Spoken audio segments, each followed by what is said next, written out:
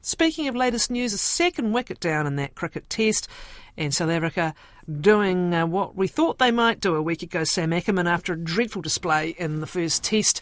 That is a sporting nation you never underestimate, and they are right in this second test. Good morning to you. No, very good morning. You've got exactly what you asked for, Catherine. You said you wanted a contest, and South Africa have stepped up. I feel like New Zealand might have actually stepped back a little bit, to be fair as well. There's a bit of complacency in that batting. 59 for 2 it is. Yeah. We'll come back to that in a moment, because a big move on the Silver Ferns front. We've been talking about Dame Nolene Taurua, who won accolades for her work with the Ferns, but the results of late have been disappointing. She wants to keep the job, but she's going to have to fight for it, Sam. Yeah, this was not on my 2024 bingo card. I got to tell you that if Dame Nolene Taurua said she wanted the job, that she'd be told that she had to contest it. It seemed like a fait accompli that if she said she wanted to continue, she was going to be given that opportunity. Now, the opportunity is not taken away. The process has been opened up to any application. It's contestable, which is a great move. A great move from Netball New Zealand, because can you imagine in any other major sport in this country, even if success had been there previously, after the worst performance that team had ever put in at their marquee event, a World Championship, that said coach was then just handed the contract back without competition? Wouldn't have gone down well. As loved and admired as Dame Nolene Taurua is, she has now put her hand up and said she wants to go for it. She could quite easily, when found out it was contestable, said, you know what? I'm not going to bother. You guys take your steps. If you don't want me, then I'll move on. And I think no one would have really batted an eyelid in a huge way at that. But that she wants to go into this and fight. She wants the integrity of her position and the Ferns' position, she's saying publicly, to be put out there. So I think it's a great move for all round. You got to have that carrot and the ability for somebody else to come up and say, do you know what? I can do it. Here's why I can. I'll interview this way and I will impress. I'll do this or that. Without that opportunity, then you're literally telling all the coaching talent in New Zealand, just wait there. We'll let you, just hang on. We'll let you know if your dreams or even having a discussion about it is something that can come forward at some point. But I love it. And I think that you may find it shows that Nolene Taurua is hungry, which is great. That's a very good sign. That's it. That sums it up. And we've had these instances, I think it was in football, wasn't it, where, a coach is required to reapply and, that's it, I'm out of there. Whereas she sees it as a challenge. It's a reset. You have to bring a whole presentation in a contest like this. And as you say, it does give others the chance to show where they're at. So interesting to see her response to the situation. I'm really eager to know. There's if played right and if the right candidates come up, Dame Nolene's replacement, I'm going to put my eggs in the basket that she gets this job.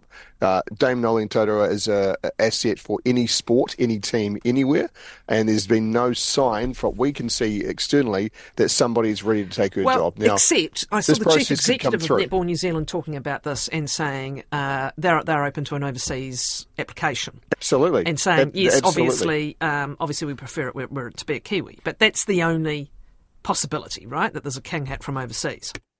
For sure, and but there is definitely a culture fit in with that. A great candidate like you don't want to have somebody like from Australia come forward and try to make the New Zealand play like Australia. Yes, we want to compete with them. Yes, they're the best, but you don't want to completely reinvent the way that you play netball here within that type of window, in my opinion. I think an international candidate's great. I also would love to see a New Zealand candidate come forward who is there but not quite there and becomes the assistant coach, becomes groomed to take over. And that's what this process can put forward. Exactly. Somebody hungry, somebody new. Okay, so they've got time too, actually. The coach announcement expected in early April. The Ferns aren't back on court until September. Gosh, that's remarkable. Yep. That's remarkable, isn't it? Let's get to the cricket then. And 63 for 2 it is, chasing 267. That is a decent-sized score for a fourth innings, anywhere, anytime. Ravindra now with Williamson, so the two players who so dominated the first test, but this is a very different South African attack. A key role, actually, he wasn't in the first test, the spinner. We know the part-time spinner, the skipper, took a bag full of wickets. But what a difference Dane Pete has made to this test. Yeah, he's taken both wickets this innings and grabbed a fifer in the last one. So spin, it's a sign that New Zealand misread the wicket in a big way, because if they thought it was going to spin like this, there's no way you leave Mitch Santner out. There's not. While I thought Russian Ravindra did a good job, as did Glenn Phillips, to be able to roll the arm over through the course of the test as well. But simple fact is the spin is playing is proving an issue here. It is not day 5, it's day 4, but the pitch is obviously starting to deteriorate somewhat. And the score they've been set of 267, it's like I say, challenging in any fourth innings, but it's also going to be the highest score of any innings within this test. So that puts into context of where they're at with this. So they have all day today and tomorrow. They have very capable batsmen. This is a test to stand up and just pick your moments. You literally don't have to play a shot at anything that you don't see the right need to. There's no rush. There's no pace. You need to be able to be prepared to go through the hard times like they will against Australia when that comes up next. I really love what this means. And if South can win this, fair play to them. They got mocked mercilessly. And if they do that, it'll be an embarrassment to New Zealand as well. So New Zealand really needs to dig in here to get that first ever series win over South Africa, save a bit of face, but also prove that they can play a smart game when the going gets tough. And there have been some highlights already through this test, and we talked about it at the start of the week, Catherine.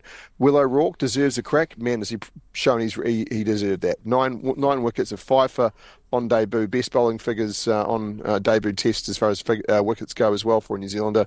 So you've got to be really impressed with what he's put forward, and he's now surely in contention for Australia. I can't imagine him breaking into the team, but if he gets picked, you can't fault it. He did what he needs to do, performed at test level to get there. And at the top end of the batting order, Devon Conway surely must be under pressure now.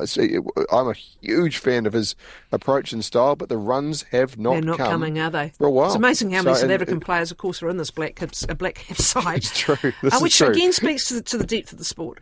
And as we said, they're one of the world's great sporting nations when it comes to competitiveness and fighting, and they have fought back. My take on this is if this pair, Ravindra and Williamson, on 13 not out and 1, Ravindra on 1, if they don't get through to about 150, I think the Black Caps are in deep trouble, and especially if this wicket increasingly takes turns. So it is on these two guys. To your point, this is what Test cricket is about. You step up and you do what you have to do in the circumstances, and they've got buckets of time. But if they don't get through the bulk of these runs, I would be putting my money on a gutsy South African side. So there you go. That'd be great. Listen, Will Young, Tom Blundell have got New Zealand out of trouble before as well, and Glenn Phillips is a guy who can go. But you don't leave the chance, and you don't leave it to the last man. These are the duo, right? These are the form men, and they hold the fortunes. I agree with you. Okay, what else are we talking about today, Sam? Well, the Halbergs, we tipped on at the start of the week, and think we should kind of just, it's only fair to kind of cover it off here. I don't think that there's any huge surprise there, but I don't think there's really any case for anyone particularly robbed. Just remembering that for some of those sports as well, while, I know, for example, Courtney Duncan, her supporters are saying, well, motocross is never going to get a look in. Courtney Duncan was just put onto the biggest stage. Who wins the Halbergs is important, of course, but all champions being celebrated. So I try to see the glass half full in that regard. But Dame Lisa Carrington's excellent. We know it's unparalleled at Olympic level, but now at the Halbergs as well.